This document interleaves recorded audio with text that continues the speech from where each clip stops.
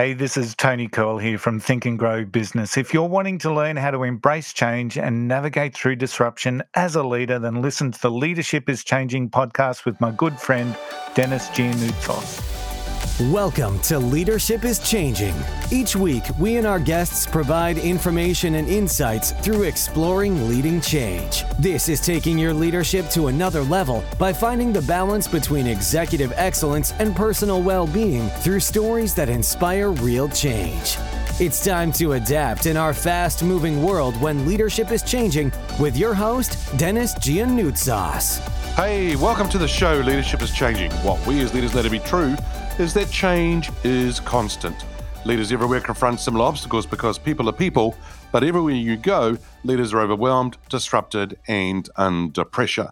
They run from email to email, meeting to meeting. Many leaders are not changing quick enough, which means they run the risk of becoming irrelevant and being left behind. The purpose of the show is taking our listeners' leadership to another level by finding their balance between executive excellence and personal well-being through stories that inspire real change. I believe we don't have enough effective leaders in the world today, and if we can get the leaders to step up and lead change, then they can inspire real change.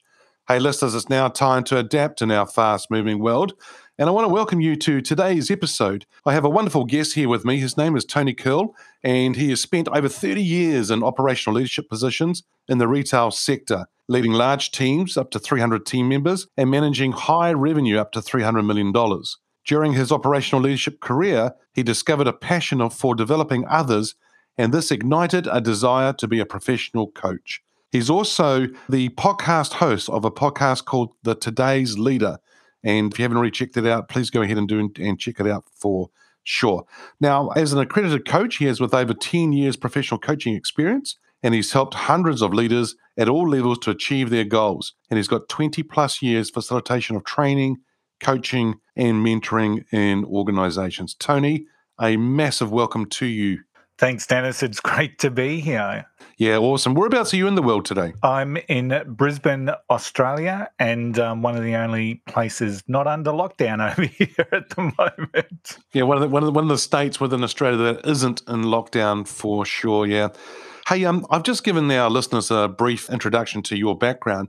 Is there anything else that you'd like to add? Anything else you'd like to tell us about your background? Yeah, I think retail when we talk about my background, it's predominantly retail. I work with some of the major retailers over here, Kmart, Bunnings, Coles, so very well-known brand names over here in Australia. And often I feel retail leadership is almost discounted in some way, shapes and forms. So when I was a complex manager with Bunnings, for example, the stores that I was operationally leading were in the vicinity of $30 to $50 million.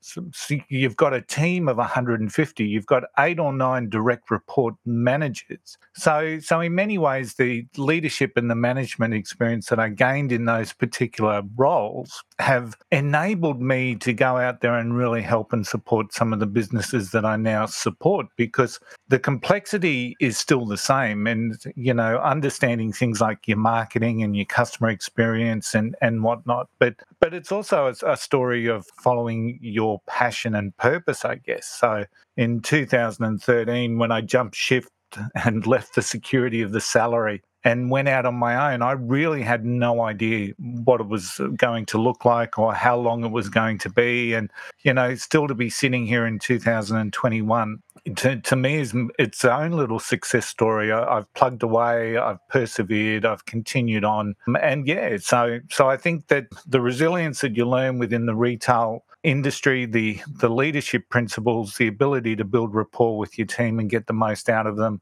has really laid the foundation for me to be successful at what I do now. Yeah, great. So you mean you didn't take a red pill or a blue pill and then all of a sudden you're a leader? No, it doesn't happen like that, does it? So, and interestingly, all the companies I was with had different styles of leadership. And, when I look about when the wheels finally, when the cogs finally turned for me around leadership, it was certainly with my Bunnings days. And, I was really lucky to join Bunnings in 1999 when they were first sort of starting out. Their first store was 94, and this was their first branching out into Queensland. And there were only 7 stores when I joined. And now, to give you an indication, there's 60 stores, over 60 stores in Queensland alone. So in those days, there was only 7. We were a really tight-knit bunch. We were something brand new, but they were really focused around the development of their leaders. So we were doing things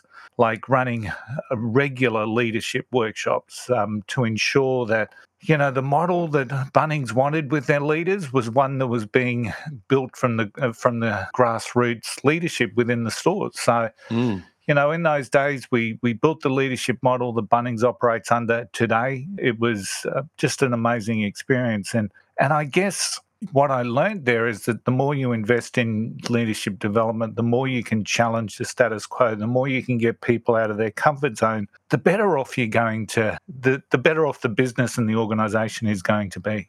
Yeah, and getting people out of that comfort zone is really one thing, and I think that's where the magic happens. As we see sometimes on social media that people talk about, this is your comfort zone, but out here is out of your comfort zone is where the magic happens, and I think it's a great thing for it to happen. Tony, I want to go back to something you said before. Yep. And that is the cogs started to turn for me around leadership. What do you mean by that? When I was with, really simple analogy, when I was with Kmart, I joined Kmart fresh from school. It was the 80s. And you were firmly judged on what time you got into the building and what time you left the building and how hard you worked in between.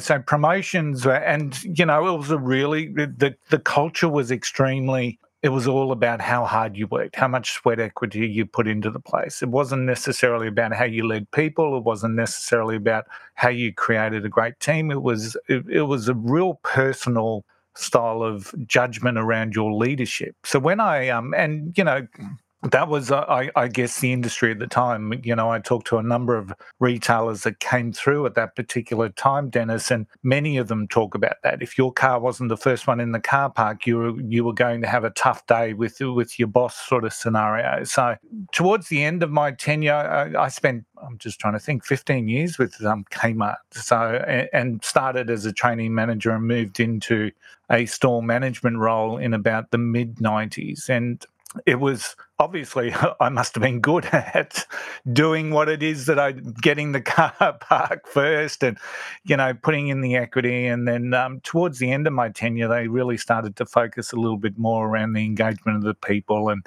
how we can create a better environment. But it wasn't until I went to Bunnings that I suddenly realised the absolute importance of leadership that an organisation placed on it and that they were willing to invest in it, but they were also willing to make the hard decisions on people that weren't coming along on the journey. So one of the biggest challenges I had in my shift from Kmart to Bunnings was I went from an organisation that was very structured. It was very tick and flick.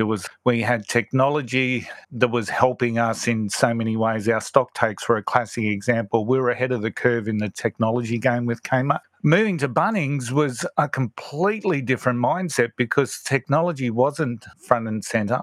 And, and I think back on my initial stock takes with Bunnings, and they're all incredibly manual and not a great deal of technology to help you.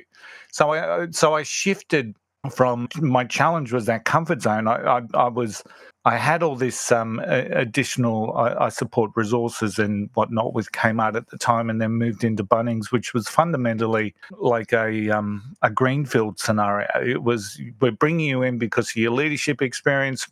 You make the business with what you know. So we were empowered, we were able to make our own decisions, but we didn't necessarily have the support around with the, technology. Different story today. Bunnings is one of the leaders in technology, but in those particular times, I really had to step out of my comfort zone, but I understood, not initially, but I understood very quickly in time the emphasis that they placed on our leadership and our leadership ability and our ongoing development that was enabled to create the Bunnings business that we see today.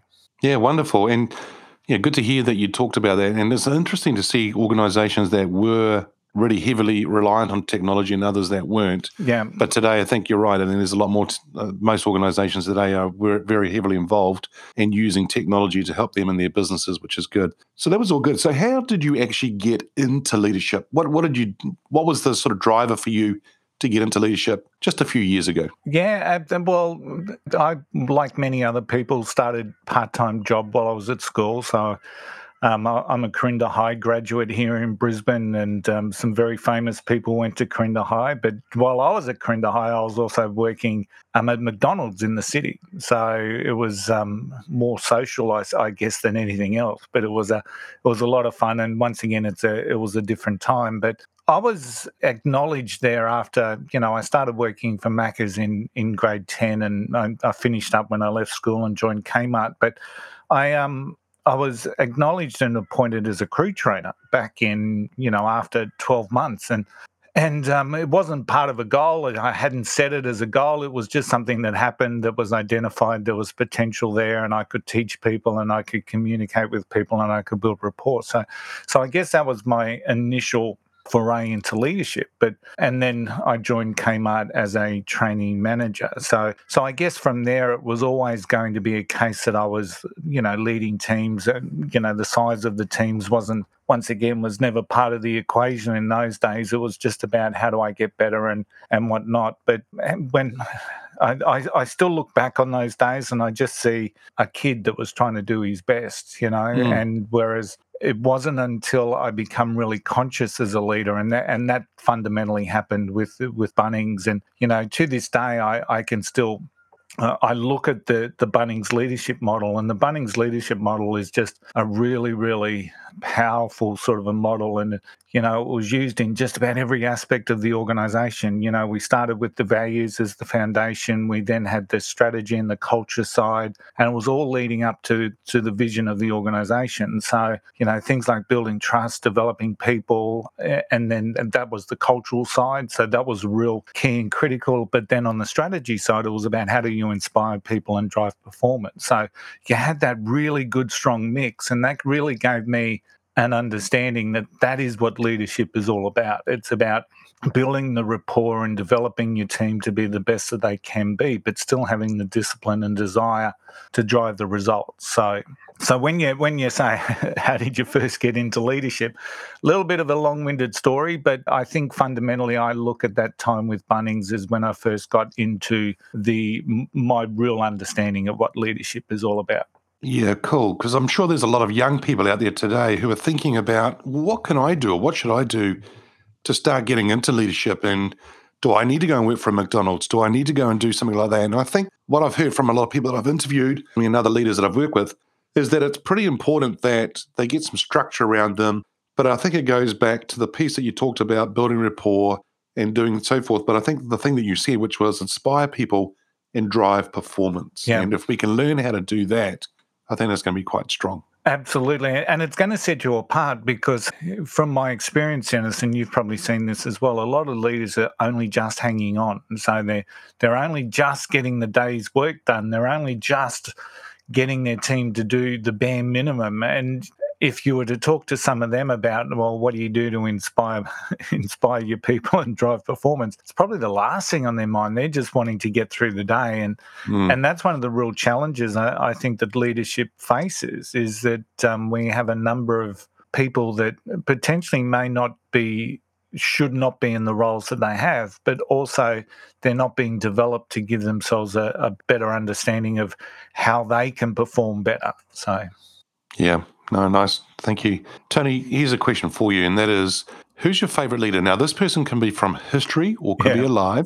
Yeah. So who's your favourite leader and why? I'm probably going to buck the trend a little bit here, Dennis. I've had some amazing leaders in my career, but, as with everyone, I've also had a couple of really poor ones. But I've got to admit that my favourite leader of all time, and you've opened that up, dead or alive, of all time, was a rugby league coach called Jack Gibson. Now, Jack, I don't know if you're aware of who Jack is. I know that you're more of a union person than a league person over there in New Zealand, but he fundamentally changed the way rugby league was coached. And this is like the mid-70s. So he took Parramatta to their first ever premiership, and he also had a real way with words. And it's in folklore that when he was passed the microphone the day that Parramatta won the comp, all he said was "Ding dong, the witch is dead." So he just had a real simple way of communicating that just made the point. But Jack, he moved the game from what could be maybe a semi-professional era into a more professional era. So many other coaches were still just running the laps of the oval, maybe getting in a game of touch and then adjourning to the pub.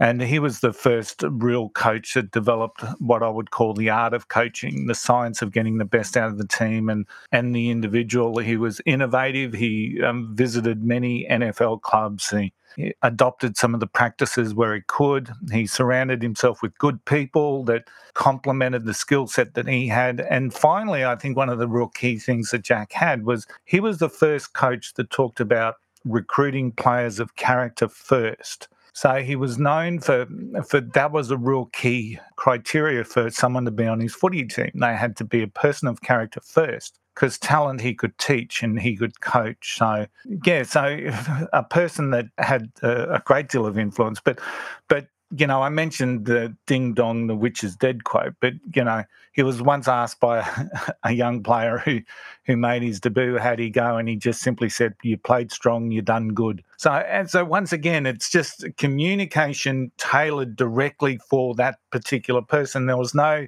words that sort of lost its meaning. It wasn't a detraction. It was just played strong, done good. And, you know, a lot of the stuff that he talked about, Dennis, is still relevant in business, football, whatever it is. You know, he used to say things like the big test in football is how a captain leads under conditions of adversity. And there's nothing more adverse than what we've faced in the last 2 years around the world. So how is a leader leading through this conditions of adversity? In football, if you're standing still, you're going backwards. Well, we could talk about the Wallabies there, but we won't. But come on. But those quotes, like, this is mid-70s football coach saying things that are relevant to footy, but also relevant in so many ways. And that's why I think Jack Gibson is a real leader. There's a number of books that he's got out. Unfortunately, he passed away in 2008, but books of his quotes, of his sayings, of his Winning Starts Monday is another one. That's one of the books that he's got. So, which is once again a change away from what was current at the time. People were saying, play the game Saturday, that's when you win. Well, Jack said, no, winning starts Monday. So it was the week leading into the game. So Jack was a real influence. And I've really got to say, the more I read about Bob Hawke and the more I truly understand Bob Hawke, you've got to acknowledge, and unfortunately another one that's passed away, but, you know, in 1984, Dennis, he had an approval rating of 75% as the Prime Minister of Australia. And, you know, that's unheard of. You know, Prime Ministers here nowadays, if they're sitting at 39%, they think they're doing a great job. Bob Hawke had 75%. So that's a great leader that can bring along everyone within the country and not just your side of politics. So, you know, they would be, I know I was a bit cheeky and added Bob in there, but Jack Gibson and Bob Hawke would be two leaders that greatly I admire and respect. Yeah, excellent. Tony, that's some good points that you've brought up there, and it's fascinating to hear about those two gentlemen in particular. One in particular with you know, the committed thing about winning starts Monday. That's a great thing too, because it's the lead up to the whole game all week and what the people do. And then the second thing would be in relation to actually getting people to talk about things around those approval ratings and that. And yeah, it's amazing. So that's really quite cool. I really like what you said about communication tailored with that person. And communication can be tailored to a person, and it's personalizing. I think it's wonderful. Yeah. And so, yeah, thank you for sharing. The question I've got for you next is, the show is called Leadership is Changing. Yep. What does that mean for you? It means, you know, many things for me. I think leadership is always evolving. And, you know, one of the biggest things that I see the evolution, say, in the last decade has been technology. And the data that's available for leaders, for example, can be really beneficial. But ultimately, say, data and big data will only help if that data is absolutely relevant. And measuring what is important, you can get data on all sorts of things, Dennis, as we know. But if it's not measuring what's ultimately responsible or what's critical for the organisation, it's pointless. But with that, technology's created what I would call things like crisis points. It's sped up the business cycle. It's challenged us in the way we communicate. It's challenged leaders in how people receive communication, because once again, we're tuned into like 15-second sound bites now as people. And, when leadership communication can quite often not be summed up in a 15-second sound bite. So the world the pace is quick and challenging, and a leader needs to stay abreast of that, or to at least abreast, or to stay ahead. So, and the other area that I see really fundamentally changing the landscape of leadership is that we know more about humans than we have ever before known. The research around neuroscience, we've got, all that stuff that's happening with the brain that we know so much more about. There's, advances in personality profiling, and our leadership of our people changes with that. And one of the big challenges for leaders out there is that there are going to be some people who choose not to embrace some of this positive change, in respect of how we understand people, how we can embrace, and investing in that. So to get the most out of our people, there's going to be people that choose not to. So in my mind, they're choosing not to stay relevant, and they're going to be left behind. So businesses that don't evolve get left behind, and we saw that with COVID. Unfortunately, a lot of people with old business models, old modes of working, antiquated ideals have really struggled. And if they're still going today, it's through sheer luck and tenacity, and not because of a good business model. So leadership is always evolving. COVID's accelerated, I suppose, every aspect of business in so many ways, not all for the good, but businesses and business leaders have to be more leaner, stronger, more agile, more open, more willing to think, more willing to invest in themselves. So technology, the advancing researches that we're seeing in and around humans is an absolute need for just about every leader that I know. And then looking at our business model. So leadership is always changing, and that's what it fundamentally means for me. Yeah, very good. And I think Jack Gibson, with his the small quotes he would say, so the 15-second sound bites probably would have suited him perfectly. Yeah, so which would have been good. And sometimes as a leader, you will say a 15-second sound bite that means something and people can grab it, right? And that's positive. But, when you're looking at a complicated change management process, or you're looking at a business turnaround, that can't be summed up in a 15-second strategy meeting. There's a strategy around it. And the challenge for leaders is, how do we get that communication into the minds and the hearts of our people so that they can own it? And you may have a motto, a grab line that people gravitate towards. That's part of communication, as we know now. But the longer term communication of the strategy is going to be a little bit more than just 15-second bites. Absolutely. But I think there's a lot of leaders out there that do that 15-second bite around strategy, and then they go, get on with it. And it's like, but people don't get it. They don't understand it, and it doesn't resonate with them. And I think that's something that leaders need to work on for sure. Yeah. And interesting, Dennis, in our world of coaching, facilitating and developing people, there's been a real change in the way training is turned. We now talk about micro-learnings, and we're now talking about having a short video or a short session with a very short, clear, single focus, and as opposed to what potentially may have been, a 2-4 a full day session. Now businesses are talking to us about, we just want a series of micro learnings where we can get in, get out, make the learning, take the action, and move on. So even that is changing with the pace of the world. Absolutely it is. And we're seeing that in all sorts of different areas and different industries, for sure. And speaking of industries here, Tony, how has your business or industry changed, and what demands does that put on you? Well, I'm a retailer, and I've always been a retailer. It's pretty fair to say that retail has probably been the hardest hit by technology and e-commerce, but as well as a changing consumer expectation. And once again, old models have struggled, and they've been struggling for a while. And I guess once again, COVID has accelerated that. And what I see now, Dennis, in retail is that you really fundamentally need a hybrid model that's integrated, so that your online is integrated with your physical presence, that your systems are integrated, that it's all operating on one unified piece of technology. So online can't be a standalone that, when online and e-commerce first came out, it used to be like tacked on to the side, whereas now it's got to be an integral part of what it is that you're doing. But it's also about how do you integrate that from a business brand perspective, and how do you ensure that the customer experience that you're delivering right across your business is uniform and consistent. And as you know, in retail, customer experience has always been the key. If you weren't creating an experience for your customers, you weren't going to survive long. But now the challenge is the customer experience, the simplicity, the clear offer that you've got, the ease of selection.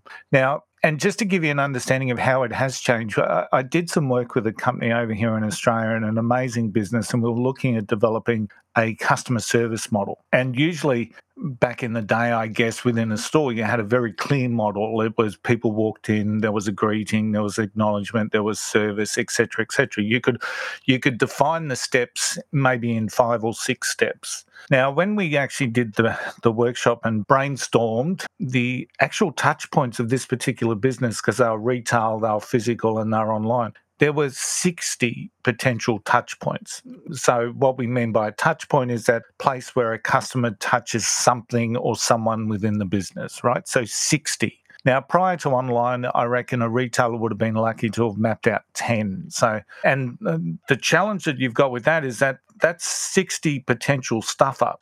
If you don't have a clear strategy in and around how you're going to manage that. I mean, you look at online social media, for example, people can message you through Facebook Messenger, LinkedIn, and if you don't have a clear brand strategy in and around that, you're going to miss someone and it's going to be painful. So, and it's got to be true to your brand. So the consistency that you're needing nowadays in retail around that hybrid offer, integrating it within your business so it's all one business, you're all giving a very clear brand experience. That's one of the biggest challenges that I've seen within the retail game. Amazing, isn't it? And how it's all worked and the business model's changing. Yeah. It's really interesting. And I think a lot of businesses, there's some out there that still haven't woken up, and they're going to be in trouble. And Dennis, you look at social media, and social media to me is a powerful tool. So if I'm working with someone who's, I work with a number of businesses that have just got an idea and they want to develop a business model. And so social media is a key and critical thing to build their following and build their influence and drive their marketing. But here, social media is also this double-edged sword. And I look at the way Walmart in the United States, for example, have adapted. And they haven't just accepted that Walmart was going to be the way of the future, and that they've fought for it. And one of the things that Walmart has actually done is trained some of their stores. Walmart have got thousands of stores, so for me to say it's all their stores, I'd be lying. I'm not sure, but I know they've empowered people within their store sites to actually build and drive their own social media campaigns. And if you go onto Instagram, for example, and do a search for Walmart, you will see all these social media accounts for the respective stores. So Walmart have gone in, trained their people, empowered their people on the benefits of social media, and they're driving a business that's locally branded and locally loyal to that particular business. Whereas most retailers or most businesses have social media policies that almost tells their staff, don't tell people you work for us, just in case you do something wrong.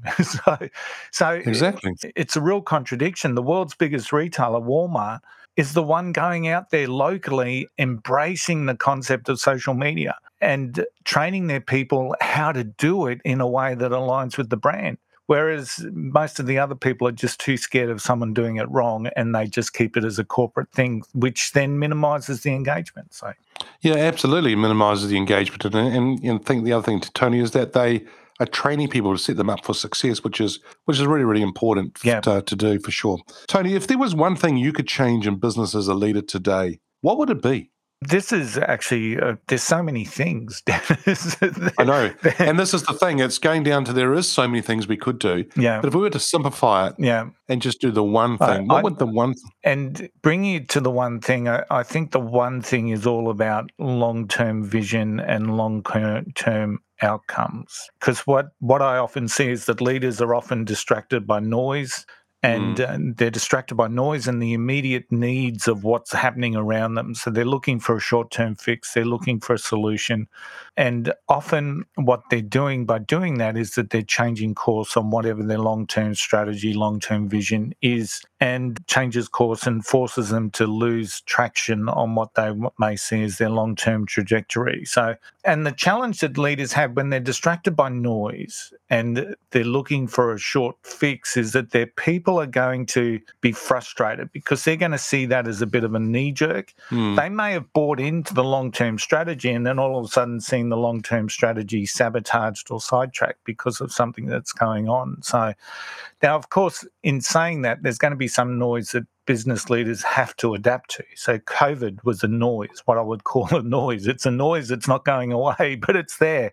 When your industry is being disrupted by someone, that's a noise. So both of them sort of are really good examples of noise that needs to be addressed with a solution. But much of the noise that we actually see leaders reacting to takes them further away from where they need to be. And it's that clear understanding of what that noise is, how it's going to impact, and what needs to change to create a sustainable solution. So, I'll share a quick story if I can, and it's probably really, once again, it's relevant to me. It's retail. And, in America, we've seen these two famous brands called Kmart and Sears that are probably just about gone. Fundamentally, these brands have been on life support for well over a decade, and some would say longer.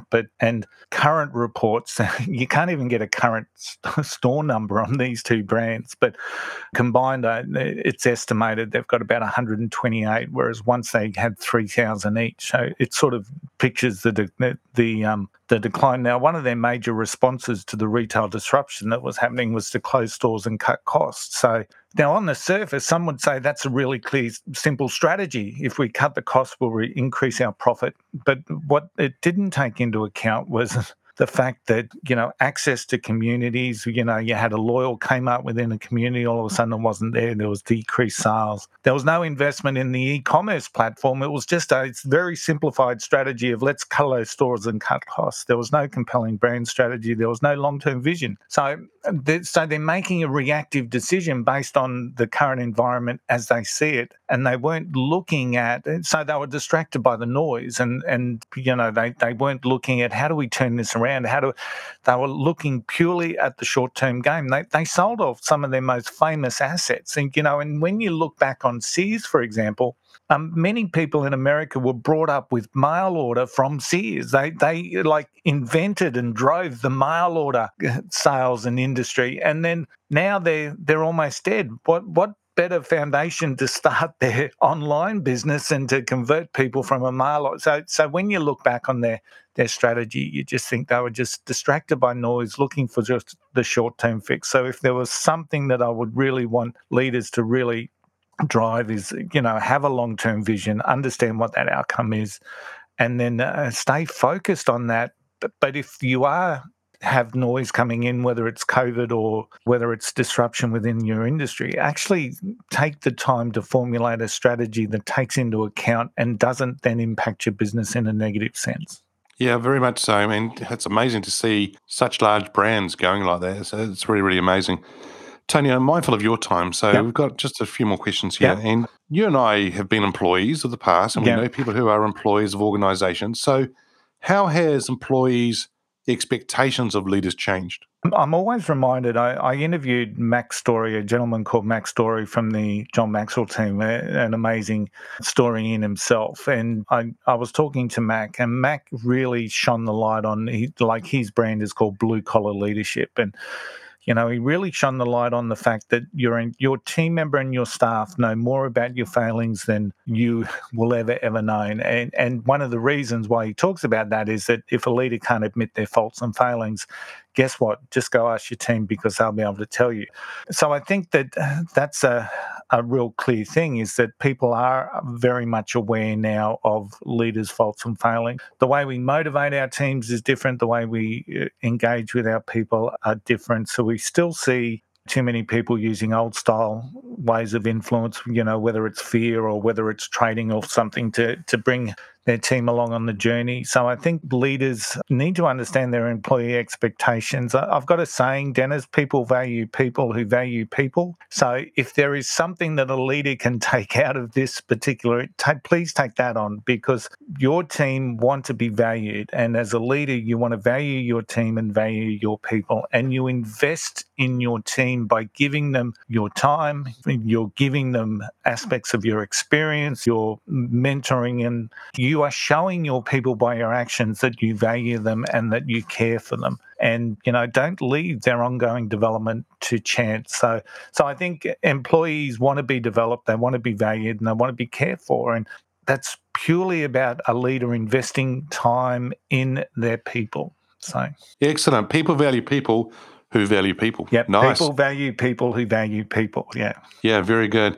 Tony, what makes a leader successful today in this fast-paced, ever-changing world? Now, if I was to sum this up, and, once again, there's so many aspects of leadership, and I've got a really simple philosophy around leadership. It's called the anatomy of a leader, and it starts with the core, which is our character, our calling, our purpose, our credibility in what it is that we do. It then leads to what I call our service heart. So this is where we serve our people and we support our people. And, there's a whole range of things that are incorporated into that. And then we've got our mind, which is disciplined and transformative. So when I look at how do we sum up how a leader needs to be successful, it's got to start from the core. You've got to have good character. You've got to have a purpose-driven role within in the way that you approach your leadership. You've got to have that calling. You've got to have credibility. It then leads to servicing your team and supporting them and building that rapport and communicating. And then ultimately it ends in the mind, which is where you get the desire, the discipline, the drive to actually achieve the results. And if you look at it within a human being, they're almost aligned. So you look at the core as being, the six-pack that we all want around our stomach. You look at the service heart, and then you're looking at the mind. I think if a leader can really understand those three concepts, they're going to be successful no matter what's happening around them. Yeah, very good. Yeah, some really good points here, Tony. Thank you. If I was to get you to get your crystal ball now and start thinking about the future now, where do you see leadership being in 5 years? This is, once again, just another really interesting question. And actually, the one thing we know is that the pace of change won't change. We know that. In fact, it's probably going to speak up. But I think there's two real key areas here. One is that technology. I'm actually a little bit fearful for leadership in if I'm 100% honest. I think frontline and middle managers are in real risk of being replaced by things like AI, artificial intelligence, and technology. And as a frontline leader, if I'm bringing no discernible value to the organisation, if my role is just to dole out directives, well, that can be replaced by a piece of tech, which I'm not sure whether we would really want to go down that path, but that's the path that we seem to be going down. So I would really, for leaders to change and for leadership to change with that scenario, leadership has to be increasingly more focused on delivering value through people engagement. And ultimately, that is our only advantage that we have over a piece of tech at the moment, is that we can build stronger engagement with people than what a directive on an iPhone app can do. So I think technology will continue to play its role, but I think leadership needs to be really focused around the people, building sustainable influence and connection. Now, the other area that I think has to change, and I know I've probably got a disciple with you, a disciple on this as well with yourself, but leaders have to be better at building and maintaining trust. Now, I haven't really spoken about trust a great deal today, But trust is fundamental. And, we're living in a world where distrust, mistrust, cynicism just seems to continue to bubble up. It's just there. We've become so mistrusting, but we're really crying out for trusted leadership. We really are. People are wanting trusted leaders, and more our leaders disappoint us in this. From a political spectrum, we've got leaders that are talking to their own particular echo chamber and ignoring the other side of the political world. And the same thing's happening within business. So we've got to have better, stronger trust, and we've got to have leaders that understand how to build trust and how their actions are going to continue to build and maintain trust. So I think, much more people-focused leadership has to become, and then we have to have leaders that really focus around how do I continue to build trusted engagement within whatever my group is. Wow. So building and maintaining trust is going to be a big thing. And I think going back probably to the story about Jack Gibson that you shared earlier, and also about what you shared about building rapport, that all plays into it nicely as well. And technology will make things go a lot faster as well. Yeah. So Tony, hey, thank you for joining us on today's show. If our listeners are wanting to get hold of you, where should they go? Probably the easiest thing, and once again, I remember Paul Martin. It might have been Ed DaCosta at one of my very first John Maxwell events, Dennis. He spoke about you've got to own Google. So one of the really important things that I took away from that is you've got to own Google. So if people do a Google search for Tony Curl, I'm there. I've probably got the first 3 pages, which is really disappointing for a guy in England who's an actor called Tony Curl, because he's relegated to like page 3. And, funnily enough, we actually communicate with each other, me and him. So, but yeah, Google Tony Curl, you will certainly be able to find me. But coachcurl.com is another really simple way to find me, or just look for me on LinkedIn. More than happy to connect with anybody and to see how I can help and support and value what it is that they want to bring value to. Great. Thank you, Tony, for being on the show with us today. It's been a real pleasure. Thank you, Dennis. It's been a joy. Thank you. Hey, listeners, what we as leaders know to be true is that change is constant. Change is incredibly scary, especially with the unknown, unfamiliar territory. It's time to adapt in our fast-moving world when leadership is changing. Hey, look out for the episodes as they're being released. Download them, have a listen, put a review and a rating. Feel free to share them with your friends in your network. And if there's any feedback you'd like to give me about the show, or if there's a question for my guests as I interview them, or a question for the Ask Dennis Freestyle episode, feel free to send me an email, dennis@leadingchangepartners.com. Hey, listeners, if you haven't already checked out the Facebook group or the LinkedIn page, Leadership is Changing, please come along to those platforms. We would love to see you join those. Thanks for tuning in today. Until next time, bye for now. Thank you for listening to this episode of Leadership is Changing with your host, Dennis Giannoutsas. Each week, we and our guests provide information and insights through exploring leading change, inspiring executives and leaders to adapt and lead a bigger game in a fast-moving world.